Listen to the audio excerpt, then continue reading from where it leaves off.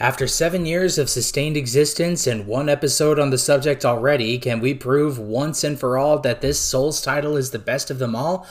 Well, if the last episode was indicative of anything, it's that this game has been and will continue to be always worth the discussion. Join us now as we discuss Bloodborne Part 2 on the newest episode of Pause and Effect. Please enjoy.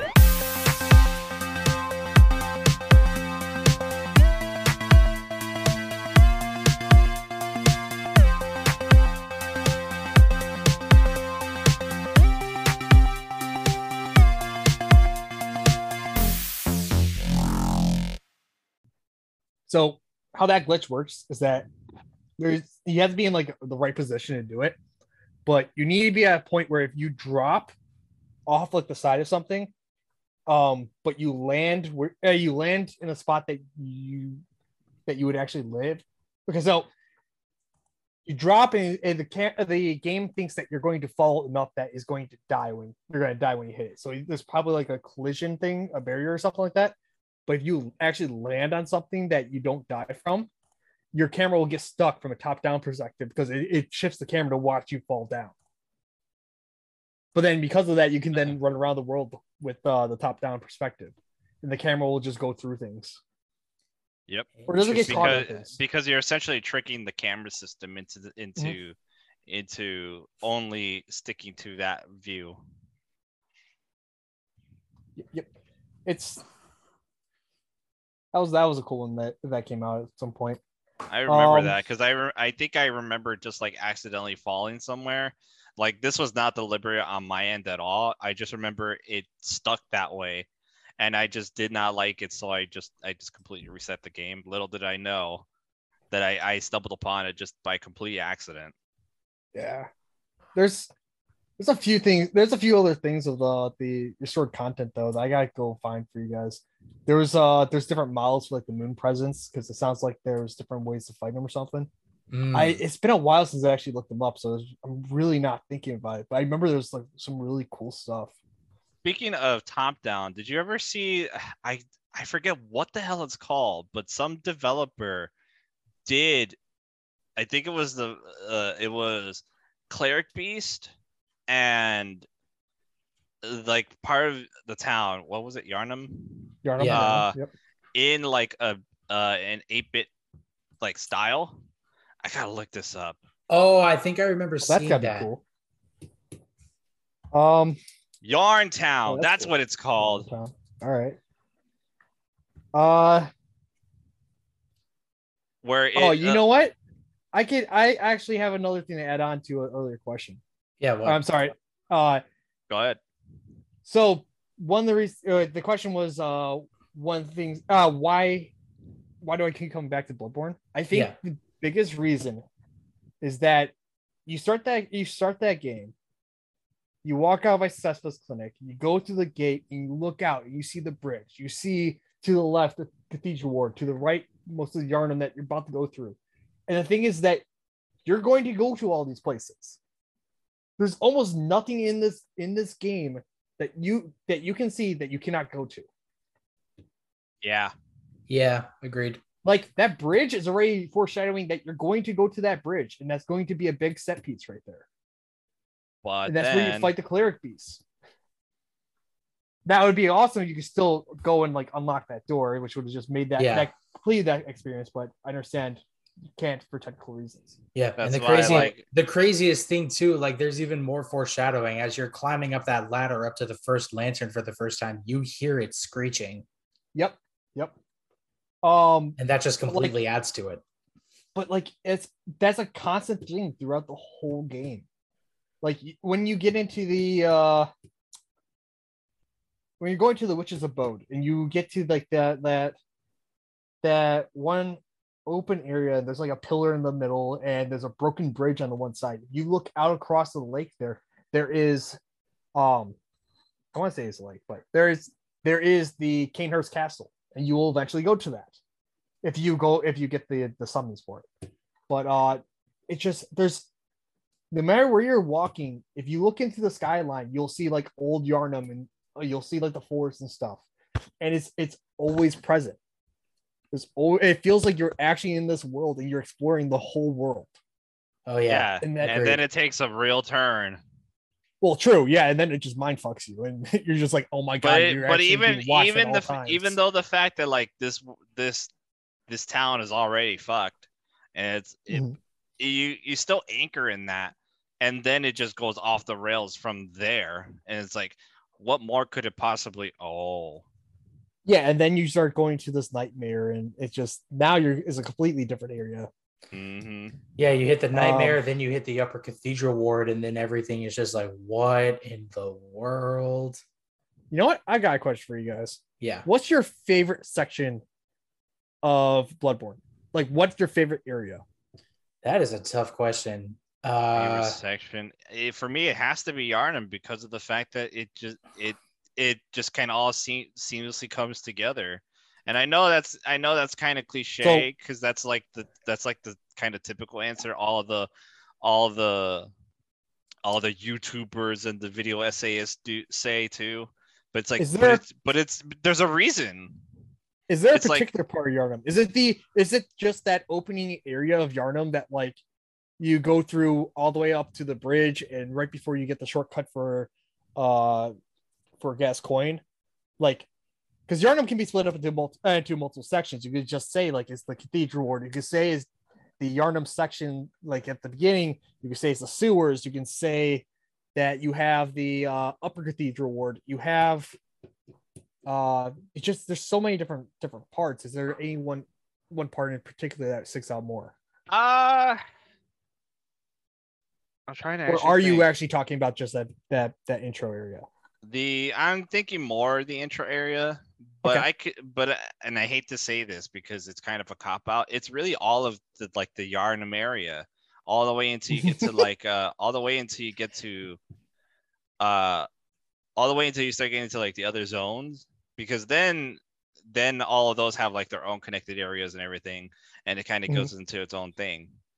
But it really is that. It's just the fact that like, because again, it plays into that whole like Victorian aesthetic and all that, and it's even now it's still appealing. Like I know it goes off the rails later. I know it gets to this whole crafting thing, but it's like, but I still like the fact that it's like werewolves and zombies and like it's still all that like old school horror stuff. Okay. I also have to agree that like I really like that place because it is like an ultimate tutorial zone. It really is. Because you don't progress through the game any further until you have like basically mastered that whole zone. And I remember starting that game and you get your ass handed to you just even by the first group of enemies. Yeah. And it's just learning to have the patience and like methodically pulling people away and just. Oh man, I just beat that wolf that kicked my ass. I don't know. What am I going to fight next? Oh, villager? He can't be that hard. Oh god. No, because you have so you go all the way up to that first light, and then you go down the stairs, and you have that first group of patrol that's walking around, and it's so easy to underestimate them. You just go in immediately to go fight. Yeah, and you go in there immediately trying to rush. Because that's exactly what I did. It's that like, oh man, I just beat that werewolf. That was kind of trippy, but I get the fact that it was supposed to be like supposed to lose things, so it could teach you how to do this and that. Especially you fought like one or two people up till then. You don't really fight a lot of people at once, and that immediately hits you. And then you learn, okay, you can't take on all those people right away. So I like the fact that it's like, because like you said, it's like, well, you get one or two, and then you think you're hot shit because you kind of know the thing already, and then they throw a group with them at you, and you learn that like, oh shit. Yeah, groups are bad. So exactly. Groups are bad no matter what. Or at least find a way to like hit multiple them at once or something, and then you move forward all the way until you get to that mob that's around the fire, and you realize you have to start pulling them away one by one, either by using the pebbles or by just like getting into range of one of them and just running back so they follow you until they turn around and then you can go kill them. Alternatively, if you have the bullets, you can shoot them. Yeah, you could just shoot them from range. Also. But that's only if you're using the pistol. The blunderbuss wouldn't actually do you much good. Also true. My first playthrough was the blunderbuss. I had the pistol. I used the didn't have that blunderbuss much. on my first playthrough, and then I've just used the pistol every single one after. Yeah, I like the blunderbuss, but the pistol it just pretty much does what you need with from the blunderbuss. The blunderbuss is just better for I think for one-on-one duels Yeah. because they're always going to be up in each other's face and it just covers a wider area, so you don't have to be as pinpoint and everybody's running around constantly. So you need the blunderbuss more. I mean, I got it because I got it because it was like, oh, sword and gun, that's so cool. Yeah. So that, and then once you like start pulling away a couple, you're gonna get too close of range that the guns are gonna start shooting at you, and then you have to realize, oh, now you have to prioritize who you need to kill first. So like, and that's all just teaching you in that small section right there. Hey, you can't use range combat. That's cheating. Yeah, and then as you're playing, you'll also like either you will run all the way through and get to the bridge, and the werewolves will basically eviscerate you the first couple of times. But if you go down the bridge, you'll find then that one house that you can go into that brings you back to the checkpoint, or that checkpoint, the lantern eventually, or go down the other side and you'll go down to where all the dog cages are. And if you're paying attention, you'll realize that there's the hole in the railing. And if you go back, you realize that exploring is to your benefit also. And that this world will constantly double back on itself. Yeah. It's just like it is like a perfect tutorial area, and it all accumulates with the skill check that is Gascoigne. Because you can go into the sewers right away, or you can also just skip a good chunk of them and just explore go down around and see what you can find. Yeah. Basically. Yeah. So it's basically everything up until Gascoigne is pretty much a tutorial, and that is like the ultimate way of, that is like the ultimate zone right there for that. Going back to the question, I think my favorite zone was Forbidden Woods, just because of all the twists and turns you have to take in order to so much as get around the place. And that place too, that is really the first instance of everything going like truly eldritch and everything going completely to shit, because True. That's true. You start with like the beasts and the villagers up at the top. Halfway down, you start coming across like giant bundles of snakes and snake people. And then as you get close to the bottom, if you take a specific path, you can actually find like moon beings, whatever they're called, aliens. Oh yeah, the emissaries. Yeah, emissaries. Emissaries of the cosmos, or like whatever they're called. Oh, but yeah. In that, yes. In that like one alcove, if you just so happen to find it. And then like it gets truly eldritch when you find like when you get to the shadows of Yharnam at the bottom, which all you know of them is that they look like, I forget what those black riders are called in the first Lord of the Rings movie. You guys know what I'm talking about. The ring wraiths. Yes. The wraiths. Yeah, like that's exactly what they look like. Mm-hmm. Yeah. Mm-hmm. So it's a toss up between Forbidden Woods for that reason and Canehurst.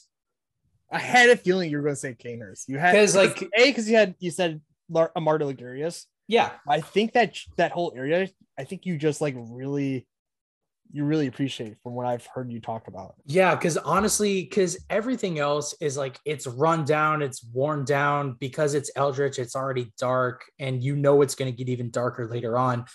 Mm-hmm. Canehurst is like a breath of fresh air in terms of like how like upstanding and regal and like even so much as lit up it is compared to everything else.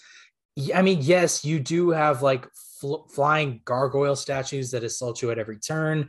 You have the caretakers that look like dwarves that have like rapiers and bowguns. And even you've got those like ghost women that like hold daggers, like they're holding like kendo sticks. Mm-hmm. And they just like cry and wail as they're like moving slowly towards you. Honestly, like, that area is just so unique compared to the rest of the game. Compared to like almost everything else in like all of From Software's like Souls series. I don't think any of that stuff even shows up in the DLC either. It doesn't. It doesn't. Which is actually very interesting that they don't pull that, because the DLC is the nightmare. So it's pulling from everything within Yarnum. Yeah. In terms of the DLC, I'd probably say the fishing village, fishing hamlet. I actually just revisited that a little bit before we started the podcast. I realized I'm actually not as far into that as I thought it was. Oh, well. I have more to do, which now actually makes me excited to go back. I was gonna say, like, well, that can only be good, right? Because right now where I'm at in the DLC is that I thought I was about to go and encounter the Orphan of Kos, which I've heard is the biggest pain in the ass boss to fight. Yep. So I was like, oh, cool. Well, I'm gonna put a hold on that real quick, and I'm gonna go back and I'm gonna fight Lawrence. So I've almost beat him a couple times here. So I need to go back and I gotta finish that. I just have to have time. But I thought I was about to fight Orphan of Kos, but apparently I was only in the middle of the village, about to go into like the forest, or it looked like kind of like a forest. Kind of reminds me of the swamp area from the Witch's Abode. Which I would say that might be one of my favorite areas. Actually, no, I think that's more just where I that's where I really clicked that I really loved like the shortcut level design, the shortcuts and in the level design of the overall game. Yeah. Yarnum is just so iconic, and that's why, like, so I kind of agree with you with that. But for me, it's just the iconic part of it, where it's like, it's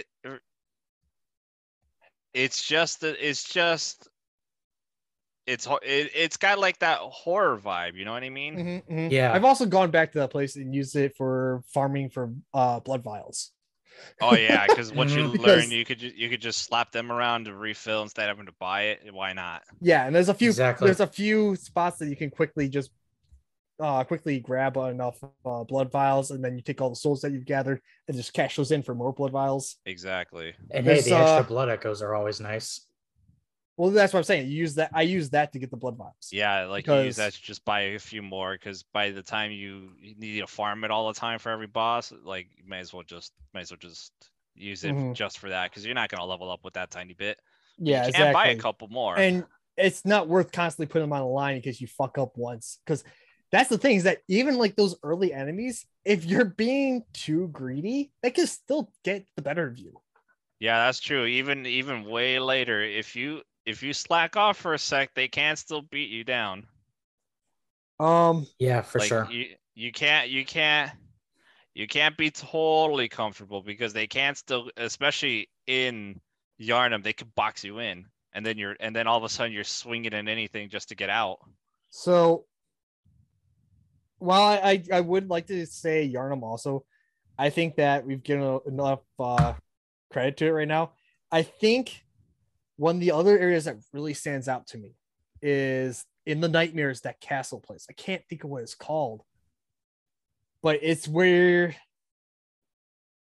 it's as you're running through, you start getting all the madness stuff and whatnot, and that packs up, and you start getting like those weird mind spears that just like keep hitting you. And you eventually have to go kill that hive mind. What the fuck is it? The mind of Mendes? No, not Mendes. Is it Mendes? I never get the name right. I'm talking about the area Nightmare of Mensis. Mensis, that's the one. Because it's... Oh, God. I'm looking at a picture of it, and it's just... Yeah, it's in I forgot that. I forgot what it looked like. Because you have the Nightmare Frontier that ends with you finding the Amidala, and depending on how you did things, you'll go into the... Oh no, because you come from the school to go into that. There's that weird lecture hall that, depending on which door I think you go through, you will come out either into the Nightmare Frontier or Nightmare Mensis. So yeah, no, it's definitely Nightmare of Mensis. I'm just trying to remember what the castle itself was called, because I thought the castle had a name too. Maybe it's just the Nightmare Mensis, but that castle is just like, that's like, what's the word? It's just like oozing with character, man. It's I can just, believe it's that. so cool. And it's just, and while it is totally a pain in the ass to get through some parts of it, like that very beginning opening part where you're trying to get into the castle and you just have to you have to go between different like pieces of cover in order to not build up the madness. The madness. Yeah, the sandy thing. I can't remember what the term is. It's funny because I've just Insight? gone through it too. No, not insight. The crazy. But yeah, like I know what you're referring to, but it's just yeah. I remember just first being able to actually like see Frenzy. Oh. That's what it's called, Frenzy. I don't know why I was having such a hard time trying to remember that. So you're trying to dodge between different covers because you're getting like these weird, like black, like mental spears that are just getting thrown at you because there's that hanging mind somewhere. It's just a brain that with like with a bunch of eyes on it. A bunch of eyes on it. It's just like it's a bunch of eyes, which you can find, and you can actually cut that chain down, and it goes. You can cut it down, and then you can actually go to it, and then yeah. see it, and it's and that's where you get. That's where you get the make contact. Gesture.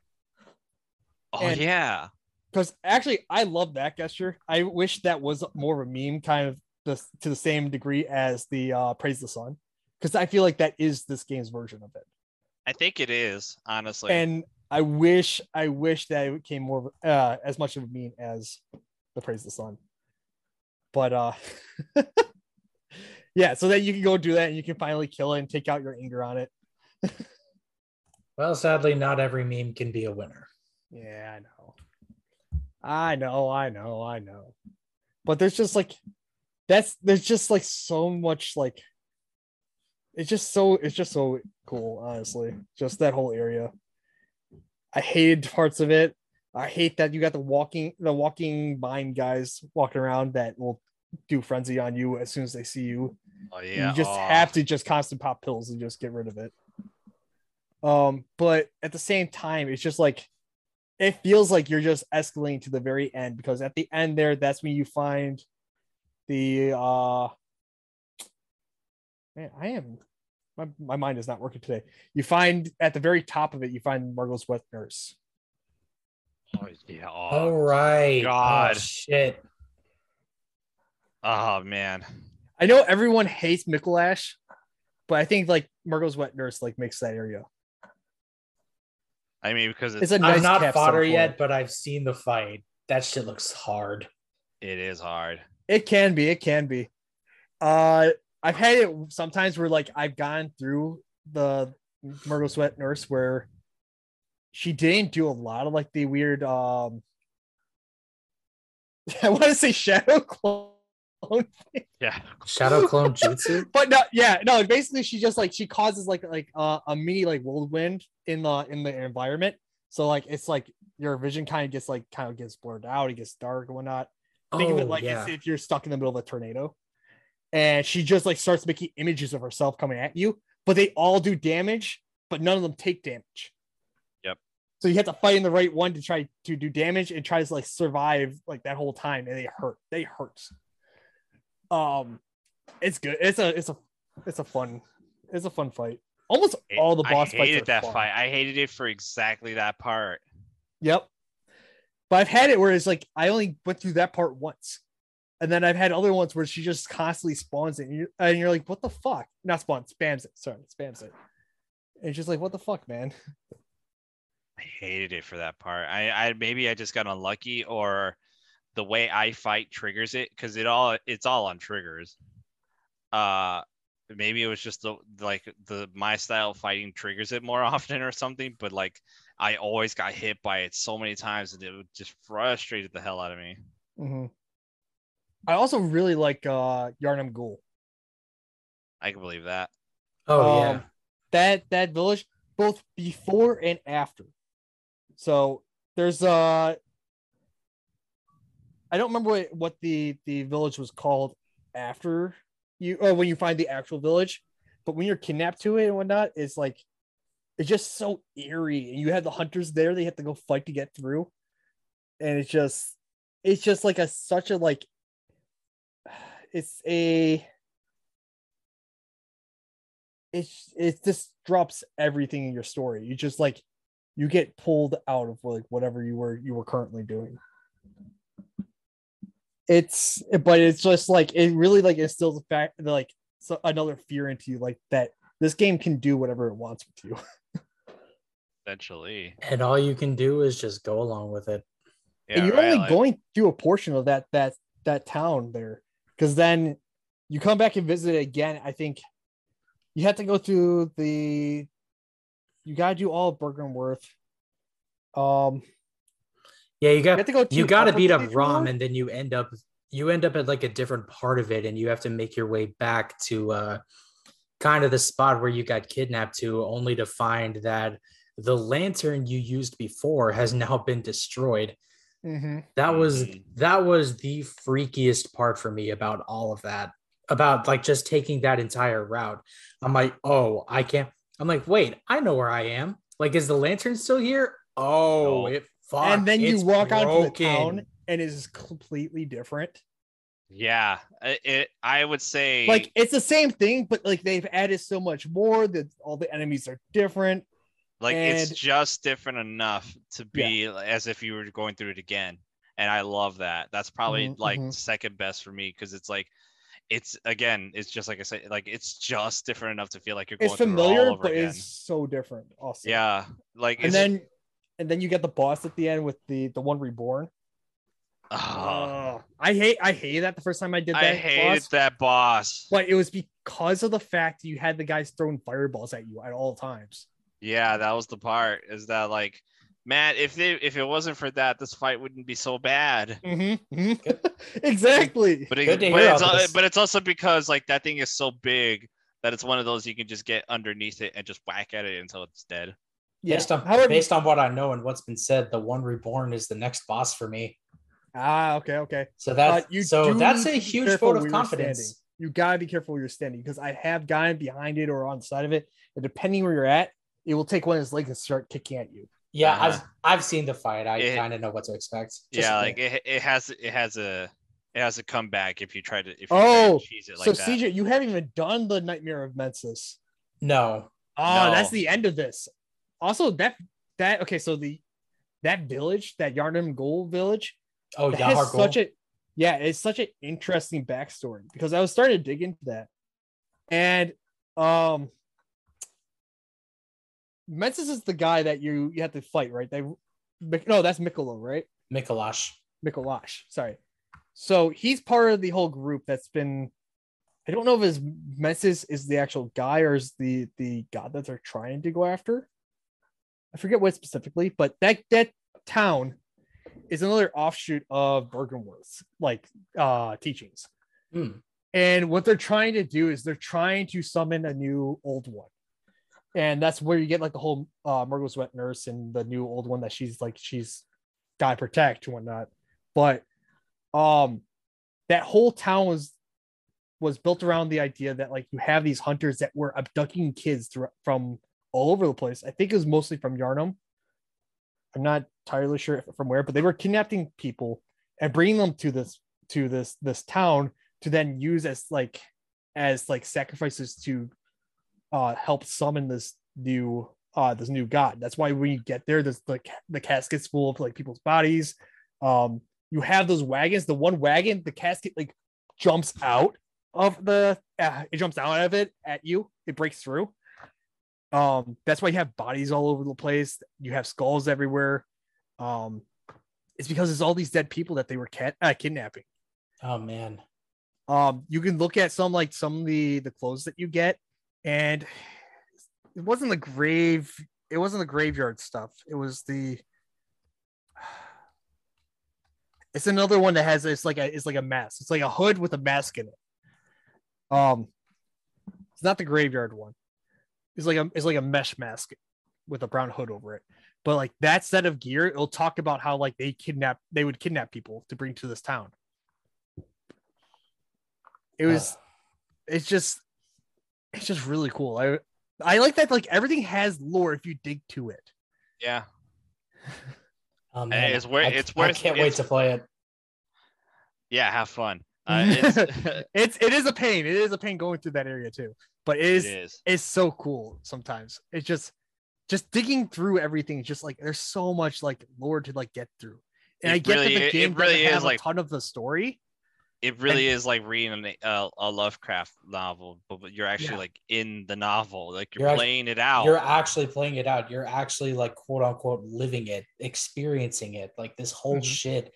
And it's you. It's not like, oh, your character sees it and your character goes insane. It's like you see all that and you're just like, what the hell am I looking at? The more you dig, the more fucked up everything is. Yep. God, if they ever do a sequel to Bloodborne, like a Bloodborne 2 or like a spiritual successor or something, like I hope they keep all that and then like ramp up the insanity tenfold. I don't know how you do it. I don't know how you do it. Would. The way that this game handles itself, it ends and whatnot. I don't think you can even really touch Yarnum again. It would have, it would have. If they did like a Lovecraft thing, it would have to be like a different kind of Lovecraft. Because I could see that. True. But you like, how do you do the mechanics and everything? Well, you have to either do a narrative sequel with different mechanics and stuff, because I don't think you'd be able to pull back in the whole blood administration, the healing church, and all that stuff.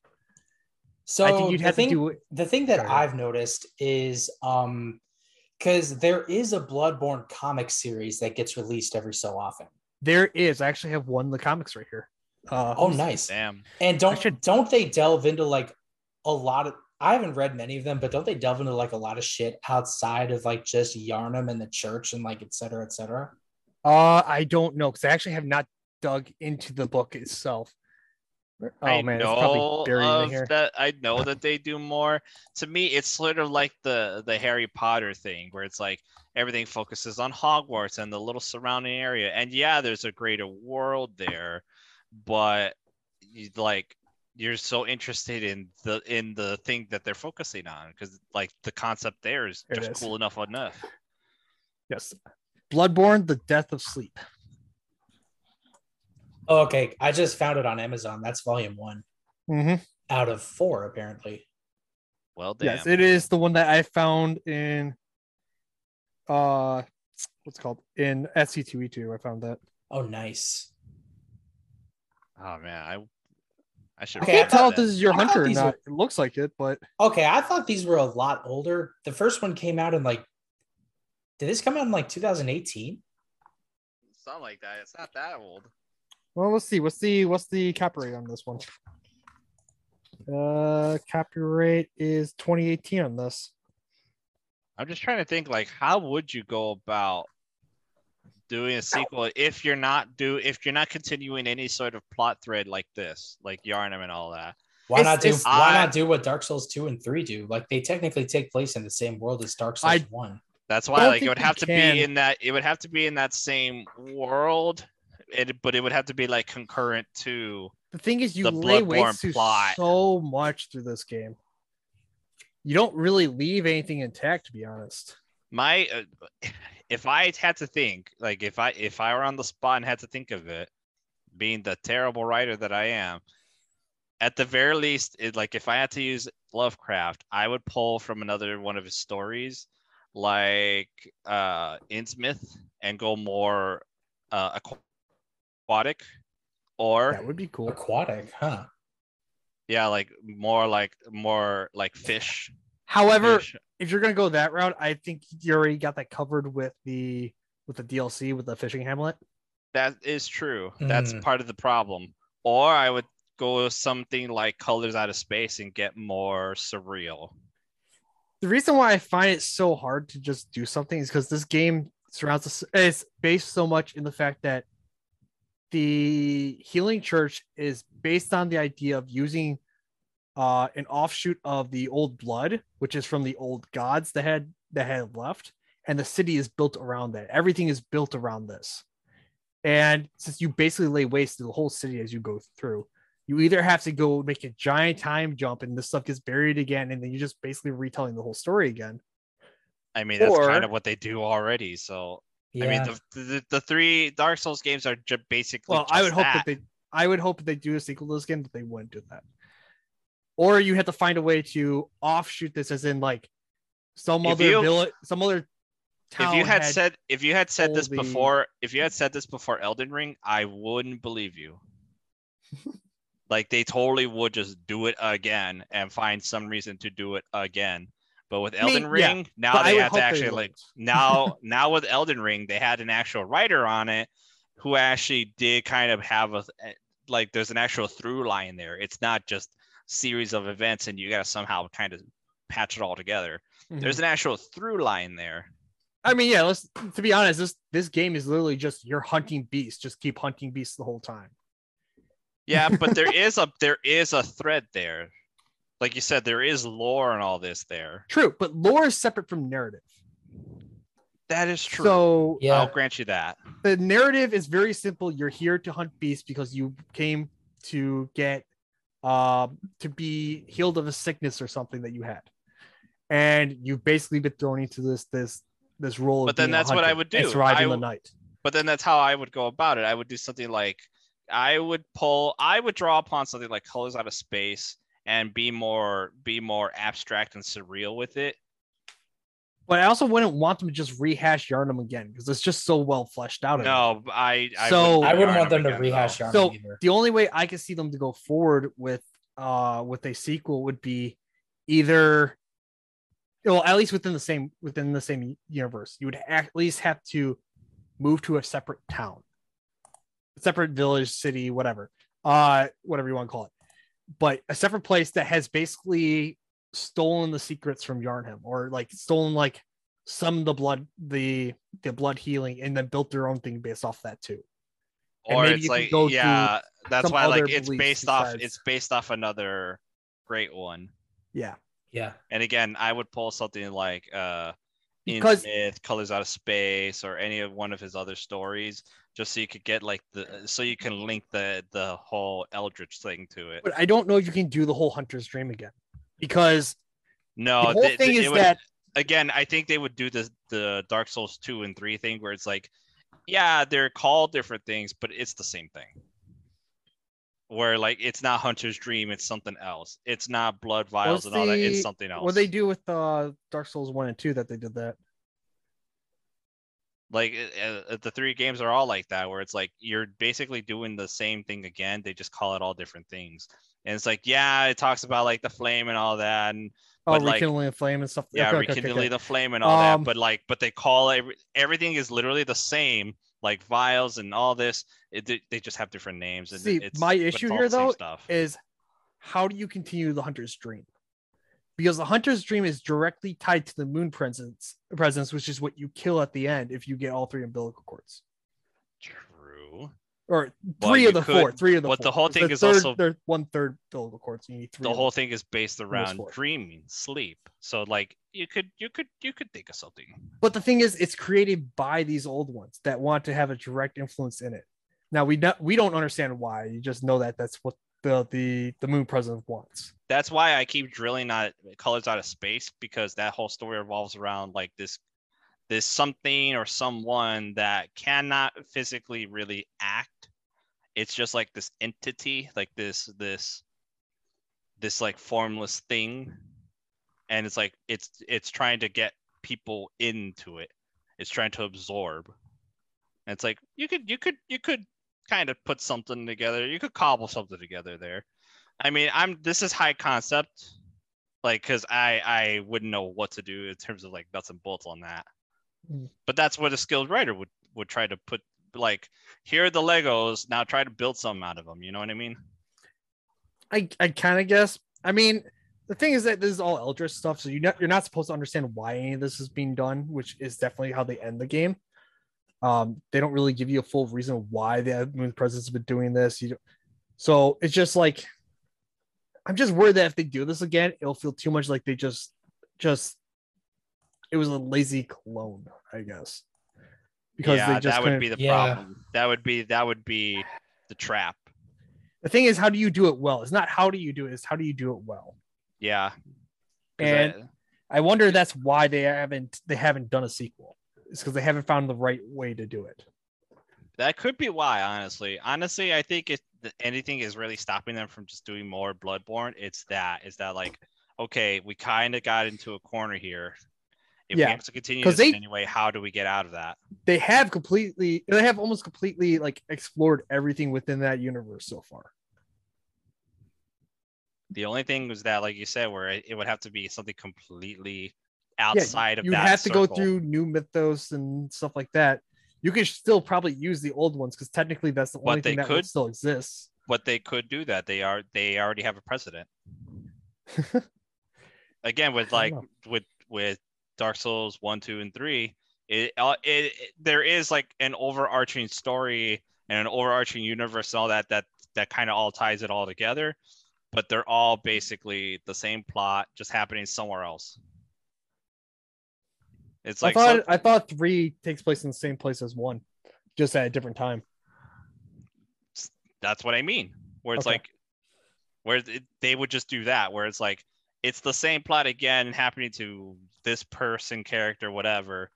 It's basically the same thing. It's just over here. I think that instead of would here. probably be the best bet, is to pull that as a time gap. And I just would think take so place too. in Yharnam again, and just after a collapse. Yeah, like before or after the collapse. I would say it's after a collapse and a new civilization has moved in, but doesn't understand what's going on. I could see like a prequel kind of thing, but then that opens up all sorts of questions. I don't think they would do a prequel because we already got the first hunters and everything. And that is true. I mean, you could go back to the very beginning when they first had the old ones, but I feel like you'd have to explain too much at that point. I mean, we could brainstorm this all day. I mean, we're not exactly True. professionals. True. And we're probably getting off track with this. That's why, like, we have long since gone off the rail there, because we're just speculating at this point. I mean, the speculation is fun. I definitely had a question to it, but the conversation flowed there organically. But again, I just find there's too much. It's too hard of a question how to do it well. So I will leave it up to them, and once they decide to release something, I'm going to have faith. Leave it up to actual writers. They did the right thing. They did it right. Leave it up to actual writers, because I mean they got fucking George R. Martin for Elden Ring, so they pulled an actual writer for it. Because even with all the technical issues this game has, I still consider this game a masterpiece. For sure. I mean, if there's anything that really is considered a flaw, it is that. It is just the fact that it's unoptimized. Again, if they were to re-release it on PC with or even if they just redid it for like 5, if it has to stay in the Sony family and they just bring it into 5, I bet it would sell gangbusters. Oh, fuck yeah. Oh, for sure. It would fly off the shelves, especially if they actually implement some fixes, because they have the technology. If they give it a revamp just like Demon Souls, I'm pretty sure everyone would absolutely love it. I don't think they would do that although maybe that game is popular enough. When's the last time you've actually looked at that game? Like the actual screen of it as it's running in front of you. Oh, since it first released. There is a haze to the game. So I would love to see what it looks like crisp. This is true. Like perfect anti-aliasing and everything. So it's not like. Now that you bring that up, since they did do the redo for Dark Souls, they could do it with the same engine. You mean Demon Souls? Demon Souls, yeah. Demon Souls, sorry. They did it with Demon Souls. The Demon Souls remake was not from FromSoft. That was someone else that had it was Blue Point Studios. But this sets a precedent. So like that's what I'm saying. Wow. If they were to release it like that, that would be amazing. That would so be cool. I would but be even if they I'd be so even down. if they just like upscale everything, like you said, kind of wash away the haze and implement better anti-aliasing and whatnot. Yeah, which sometimes if you could get it in 4K, if you could just get it in 4K, that I think would be enough. But if you can somehow weave that magic to get it 60 frames, my God, dude, it would be so nuts. That'd be amazing. Again, even if it has to stay in Sony, people would get it just for that, just like they did with the 4. So I want to jump back to another topic a little while ago. Yeah, what's up? So considering the ideas like what bills do we usually go to? What weapons do you guys like the most? Oh man, I knew we were gonna What get is your to that favorite at some point. We have to get to that. This game has while every other Soulsborne games, except for Sekiro, I'm not sure about Sekiro. I think there's only one weapon in Sekiro. There's one weapon in Sekiro, but there's like a bunch of different tools that you can integrate into your fake arm. Okay, cool. I have not played Sekiro, so I do not know. Highly recommend it. It's on my list to eventually get to, but I don't own it yet, so it's gonna be a little bit. But so like especially the Dark Souls and Demon Souls game, you can collect so many weapons, and you can level them up. Actually, that's a question real quick before I keep going with that. How hard is it, or how rare is it to get a max level weapon in Dark Souls or Demon Souls? Like a plus 10 or whatever, plus 20 or whatever it turns into. I mean, because you can upgrade though. In Bloodborne's case specifically, like, because I remember that's why I'm saying other ones. Other ones. Okay, outside in of that. The other games, I only ever did it with the starting weapon because I just got so used to it. I can only really speak to Sekiro and Elden Ring for this one, but go ahead. Even though for me, it's like I know I could be doing better, even with the same kind of weapon that uses the same animation and everything. It's that, but I have this one. I'm not one of those where it's like as soon as I pick up newer model, I swap. Even though it's like that's why I stuck with the stupid. I don't. I don't understand why. That's why I stuck with Saw Cleaver. I was just like. Yeah, that's why I don't understand.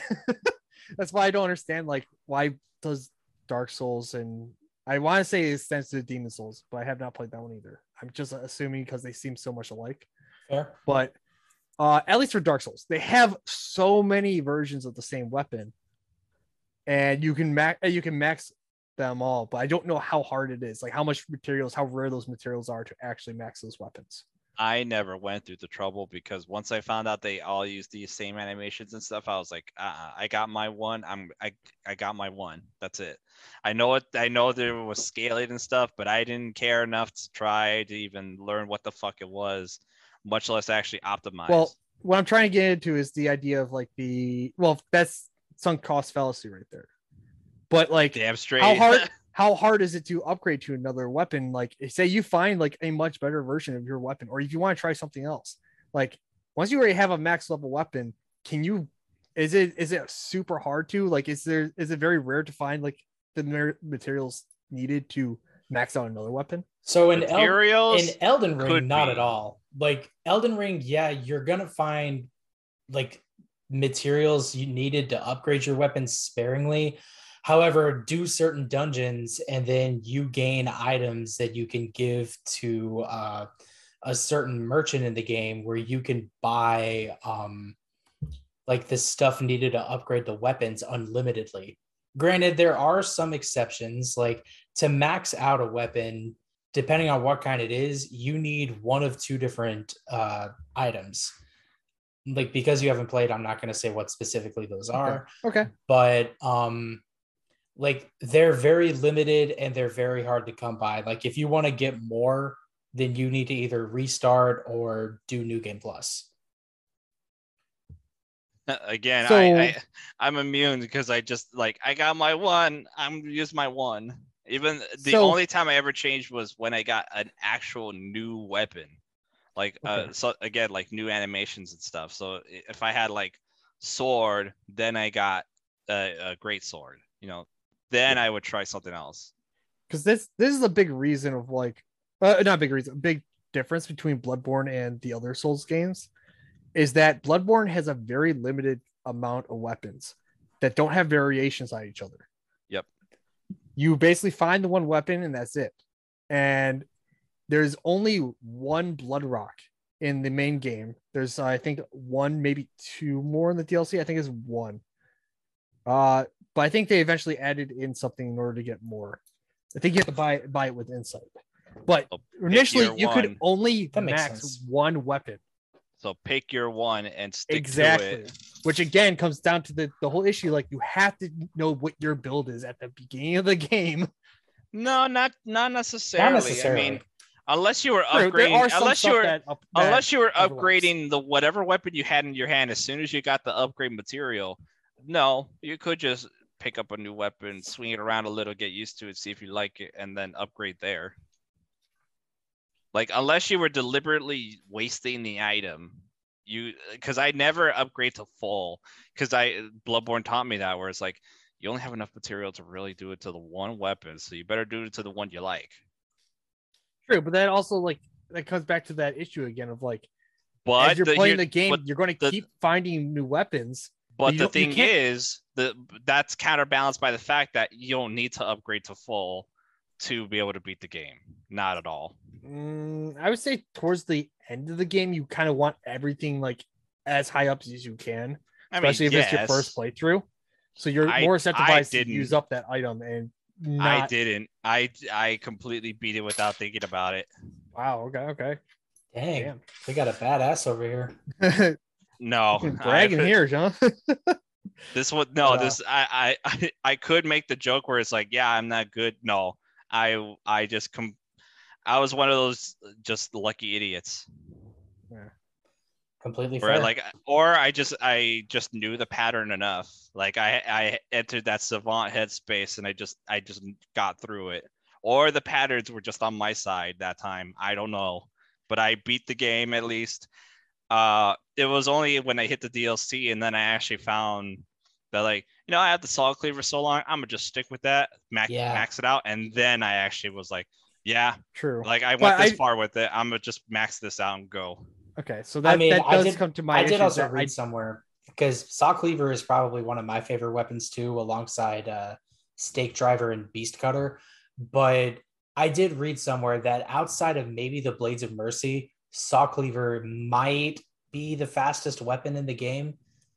So that no, because you have the Blades of Mercy.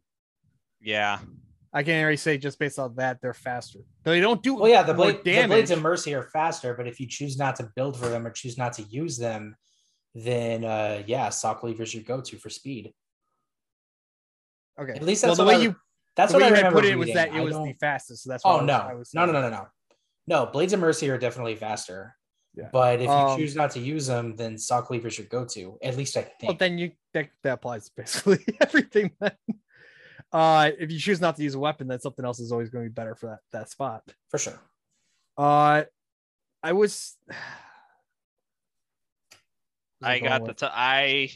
had that, and the tonsillitis. Tonitrus. Yeah. That's a fun weapon. I always say it as Tonturus, even though I know there's an I in there. I gotta say, so first off, I feel like it's too easy to like get stuck in one weapon in this game. So yeah, but let's move on from that at least and say that at least the good thing about this game is that every weapon is viable. Every weapon but the shield. Because it makes a point to tell you don't use it. I think there's also like another 1 or 2 shields in the DLC. Yeah, and it's even a bigger point, like, don't use this. You've already conditioned yourself not to. Literally the description is it breeds passivity. It's literally making fun of you because you immediately went for the shield. Mm-hmm. I think on the earliest shield, I think it also says like, this thing is useless. It basically says that it won't do much. It won't. Yeah, it basically tells you it won't help. Yeah, like you see a shield user in Bloodborne, all of a sudden you want to kick down the door and yell out, "It smells like bitch in here." Okay, so there's 2 total shields. There's the wooden shield, and then there's the lock shield. So the wooden shield, the description says a crude wooden shield used by the masses who are arisen to join the hunt. Hunters do not normally employ shields, ineffectual against the strength of the beast as they tend to be. Shields are nice, but but not if they engender passivity. So they're literally making fun of the fact that people use shields all the time. Now, what if there was a trick weapon that transformed into a shield? What then? So let's go back to the lock shield. That would be cool though. But then we're getting into like Monster Hunter at that point. I think it also... I still want a weapon like that in Monster Hunter, but that's beside the point. Saw Cleaver when? Really? Yeah, that's real shit. So greatly reduces all forms. So the lock shield is used to defend against things that are non-physical damage. So I assume it was included like as a... Well, I would say it's for like the hunter tools, the ones that like cause like the star shower thing that comes after you, or the weird tentacle thing. So it's like super. I actually never really used the hunter. Either tools. that or like the gray or white faced cathedral ward guys that like cast magic at you. So it's spray a flamethrower. So it's usable, but just super specific. So basically useless at that point. So that is the only reason why that one is useful, and probably the only reason why that exists. But it's pretty much the same thing. You're still giving up your parry mechanic for that. Yeah. Nah, son, I got whirly gig and I just watch it go. It also doesn't prevent harmful status effects, like so it doesn't do anything against frenzy either. Oh, well then. Never mind. Passive and useless. It's got a use, but is a very, very, very niche use. Yeah. So as to not be at all viable. If anything is probably going to be used for duels between hunters. Not hunters, between players. I mean, they still are hunters, but used between players, but you're still giving up your parry mechanic for that. And if you are good enough to catch someone in the middle of the animation, you're going to get that. If you're that good, it's not called a backstack. It's, what is it called? What's the critical hit thing where you get them to when you parry them. Yeah, when you stagger them and then you go in, you hit the R1 and you go like punch right into the gut and just like. What's it? I feel like it's called vicious attack. It's not vicious. Visceral. Thank you. Visceral. That's it. We were almost there. But yeah, it's. That's. I mean, if you're seeing a guy run around with a shield, either he is that stupid or he's that good. Honestly, I would be afraid. That's why and do you really want to flip that coin? No, I don't. But because I could see something like that in a like Return of the Arm thing where like people are just running around with shields trying to psych you out. Mm-hmm. Ugh. Why must you hurt me in this way? I could see that. I could see one year where it's just like, hey, let's just do this time. So my favorite weapon is the Hunter Axe. It's still one of the first weapons, but like that thing just handles so well and it has so much range and the AoE built in. It's so good. I kind of still have some of that with the burial blade that I've been using now, and I've gotten very comfortable with the burial blade. But the burial blade has the downside of not being able to use fire paper or the electric stuff too. So basically, you can't add on status effects to your weapons for the burial blade. But the Hunter Axe still at least keeps that. I really like that weapon. It's really good. However, there are a few that I really want to try out at some point. And this is again, I don't have the build ready for this, and I don't know how hard it would be to do a build for it. But I want to try to do a full beast build with the beast claw, because you actually have like fun. You partially turn into a beast. There's not a full beast transformation, but you turn into like. There's actually a hunter that has the beast claw that has this whole setup. But it's in the DLC. But like you actually turn both your arms like turn into a beast and whatnot. And you run around, you jump up, and you dive at people and stuff. It looks like a lot of fun. And I think And it's I'm sure there's videos or something out there, or some guy just fucking Oh yeah, stomping the game while doing I could that. I could send you that or something. But I think it is a blood tinge build.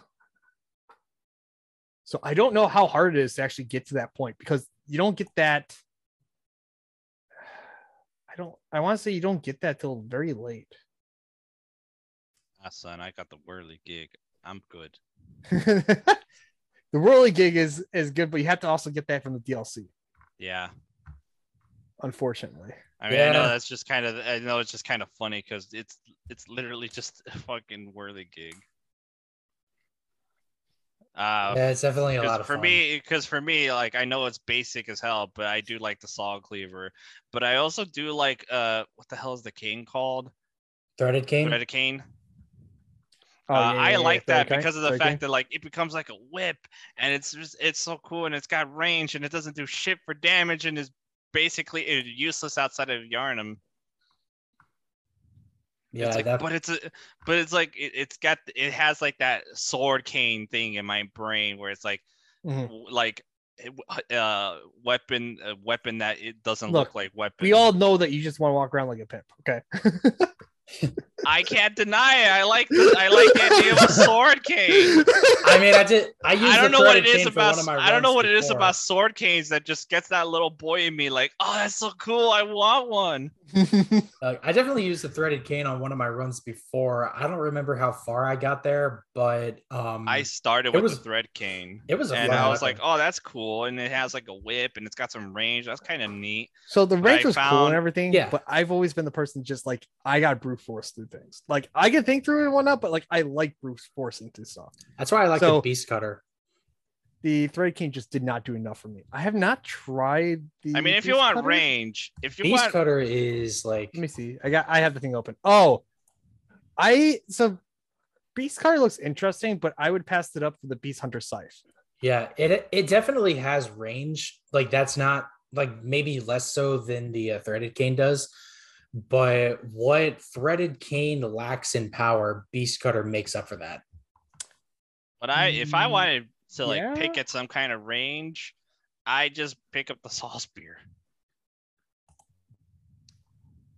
Yeah, I feel like which is basically just another version of the cleaver, just with some different attacks.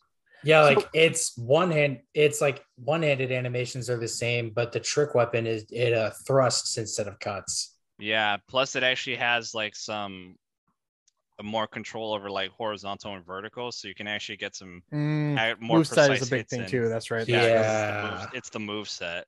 Let's see. Yeah, if I was going to go with if I wanted to do something like the saw cleaver, I would actually stick with the.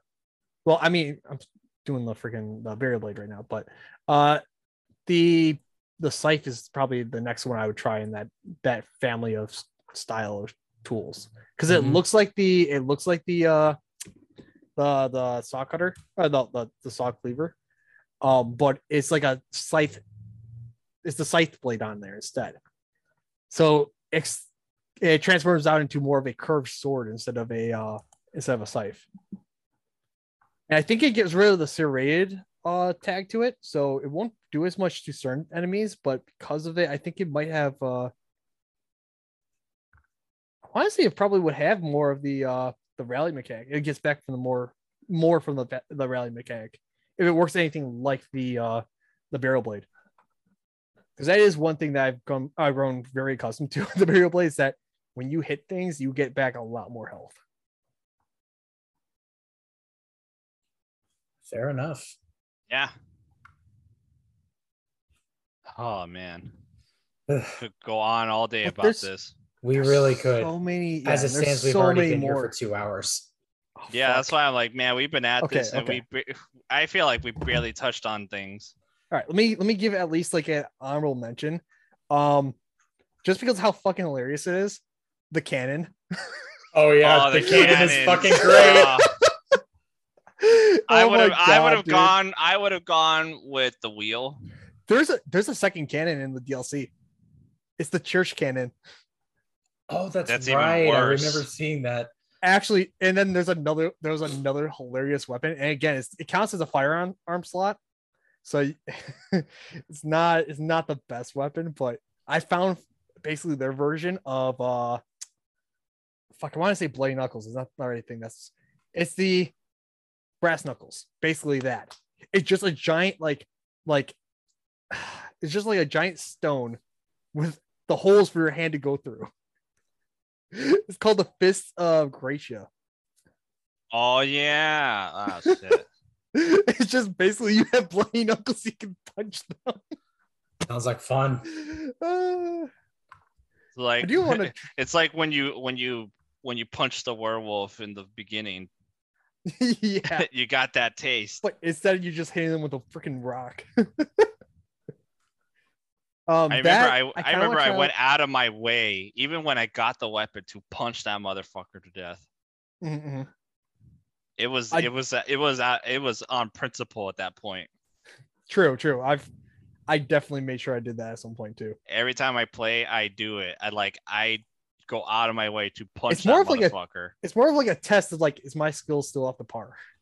Yeah, because Yeah. you could, like, aside from the fact that your damage sucks and the animations are a little wonky, all the stuff still holds true. Like, do you know how to dodge? Can you actually read the room? Like, Not to mention he's already at half health at that point. yeah. Mm-hmm. But like you're still swinging at him for a solid 5 minutes before he before he goes down. And if you take like 3 hits, you're fucking dead. That's why, like, hits. And you're still following the same rules where, like, you get hit too many times, you're just done. Yeah. Especially at the very beginning when you can't heal. True. Yeah, exactly. Because when I say the very beginning, I mean the very beginning. Like, don't even get the weapon, don't even get the vials. I beat him at that point. I don't die and then come back I beat him first time.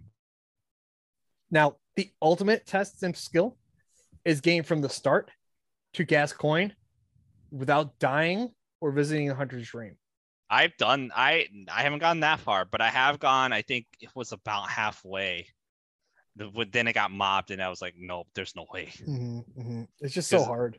Yeah, because at some point the mob is going to catch you. Like, I remember running around with like 7,000 blood echoes at one point. In that early area, and I had not found a single insight yet, so I couldn't have cashed in. For me, it was just a point where, like, since I don't remember the layout every time, I get caught on some part of the geometry, and then I get mobbed. Mm-hmm. I'm always surprised when I find out that someone's actually had their first run through of Bloodborne, and they actually find the Madman's knowledge, and they use that to get their first insight.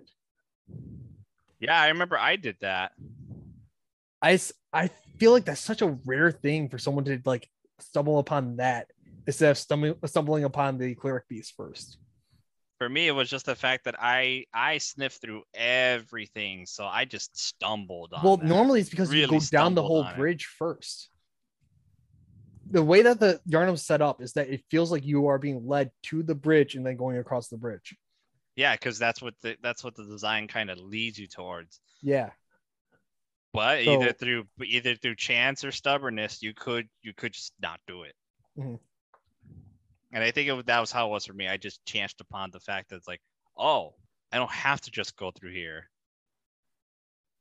And then I found the knowledge, and it's like, what's this? Oh. One last honorable mention for weapons: the boom hammer. Boom hammer. Oh my god, that thing is so much fun. I want to try that. I really do want to. If I can get access to it, then it's DLC. I know, but I wonder if you can find in my file. I've been in the Hunter's Nightmare, but so like that's how I got the Beast Cutter. But if I can get farther, then I'm definitely gonna pick it up and test it out. I definitely want to use it. Like, I recognize it's not the best, but it's just a giant hammer that you can set on fire. It looks like a lot of fun. Oh, yeah. And then when you slam it on the ground, it just causes the explosion. Yeah, just boom. My honorable mention is the wheel. The wheel. Yep. The wheel. Spin the wheel. Wheel of morality. Turn, turn, turn. What is a lesson we will learn? Exactly. I literally go through all the wheel things I know. Wheel The of best Fortune, thing is watching Wheel of someone. Fortune, fucking spin-off showcase, fucking like I go through all of the wheel shit in my brain every time I play that weapon. The best thing is though going to the Hunter's Dream and watching people die constantly because they use it. Honorable mention for me is rifle spear. I have not used that. It's a fun weapon. Basically when you enter it into trick mode, it That's the it only functions as your gun. Yeah, I don't. Interesting. It's only viable when you transform it though, because man, Yeah. that move set, I can't. Yeah, I can't do the standard move set either, but the trick version, oh yes. Yeah, like then it's like okay, now we got something. Yeah, and then the stake driver looks really interesting to try out at some point. Stake driver is one of my go-tos. It's so much fun. Is it? Okay. They always seem like they were gimmicky, I would almost say. Stake driver doesn't have a lot of range, if any, but once you get it to transform, like there's a certain move that you can do that just completely melts HP off of enemies. Damn. Okay. All right. It forces you back into its standard form, and it does. And I'm looking at it; it doesn't get a lot of decent scaling. Like even at +10, it only gets like C scaling for strength, dexterity, and arcane. So but, it's a fun. What does the transform do? Does it like when you hit something and then it like pushes the spear out into it again? Yeah, effectively. So you're telling me this is just like Big O with a freaking with the piston arms. Let's go with that. That do a aftershock. Let's go with that. Sure. What a reference. What a reference. Man. Like you win right Dug there. deep for that. Fucking Big O, man. Oh my Hey, god. man, I like that show. That show was awesome back in the day. It was awesome. That's why I was like, man, that jostled memory I stored away a while ago. Holy hell, I gotta watch that again. Yeah. And I dare say that's about all the time we have. But before we go, do you guys have anything you'd like to shout out before we finish up? We didn't even get to talk about Gurman and his weird tendencies.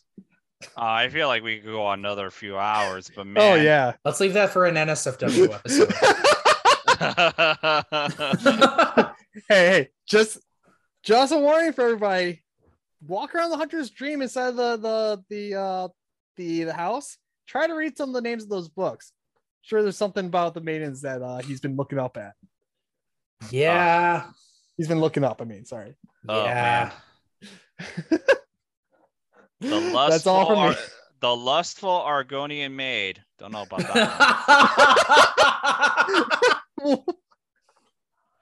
Yeah. On that lovely note. Well, I hope you guys have enjoyed our blabbering for 2 hours. Yeah, I know. Yeah, it's been a while. But yeah, like I'm just gonna end it off with shout outs to the community for doing the Return to Yarnum event every year for the past 5 years. Shout out to Lilith.exe and their team for doing the Bloodborne PSX demake, as well as Bloodborne cart. Our memes have finally become real. And yes, and just shout outs to From Software for making the game and probably making it one of the most compelling experiences so far. And I mean, not to say that the other games aren't nearly as compelling, but this episode is like 2.5 hours long. Like, and we can keep going. Like, that's how excellent this game is. This game too, like, wasn't lauded as like the only reason to get a PS4 for like its first 4 to 5 years of life. Like, damn. There's a reason that was the meme. There's a reason for it. There's a reason for everything. Also, to build off that shout out for the PS demake. Yeah. Also, shout out to the guy that was looking into the cut content and restored that. Oh yeah, that guy too. I don't know exactly which person it is because there is a couple different people on YouTube, but I know there's one particular that really kicked it into high gear. We can't actually, do it honestly, for shout out to all those people digging into the cut content. Shout out to pretty much everyone who's like done content on Bloodborne, us included, because like we're really the ones that keep the scene alive. Yeah, right. Like wait until the second one is announced. God, if only. If only. Just you wait. But yeah, this is a fun episode, guys. Oh, this was so good. Yeah, like thanks for coming out to do the show. And Anthony, this is your 4th episode. Anytime. I love doing this. Yeah, and realistically, like, because I say with every episode, well, these days I do, that every 3 episodes you do, you get to pick a topic and it becomes an episode. You still have yet to give me yours. I mean, not to pull back the curtain, so to speak. I don't mean to put you on the spot either. No, it's like I said, not to like pull back. Spotlight's on you right now. Not to pull back, not to pull back the curtain or anything on it, but like I just want to pick something that will like this, where like we could really get some mileage out of. I don't want to just pick something that I like and then I'm talking for 2 hours. That's boring. Yeah, like you just want to be able to find something you're truly passionate about. I want to find something that we can all be passionate about, because that makes for the best kind of talk. Agreed. Like this. I mean, we've been going for like 2 hours and we're not even close to scratching the surface. I mean, we've covered a lot. We did cover a lot, but there's the surface, but there's so much more that you can go into. Yeah, like there's so much depth to this where we could go on and on. I want to find something the Bergenworth stuff. I only briefly mentioned the Yarnum Ghoul stuff. Just every area has different things going on. We haven't talked about all the different side quests and stuff that you can go into. We only mentioned the one that was Gascoigne's family. There's so many different things. I think I could think of something though. If you're really gonna drill at me about it, I think I could think of something again where it's like, oh yeah, we can get some real talk and we can get some real talking out of it. Yeah, and real talk, I'm probably going to do more episodes on Bloodborne because there's so much to talk about. Oh, yeah. we gotta pull more people. Suggestion though, we might want to make it very specific things that we're talking about if you're going to go that route. Agreed. Like one to make about like the different quests, or one of them about honestly, I maybe go into like the different areas specifically, and what we can find coming up to that podcast. Yeah, I don't know, whatever you want to do, honestly though. I have some research to do and more of this game to play. Yep. I'm sure we'll think of 7 playthroughs in and I've still never finished it.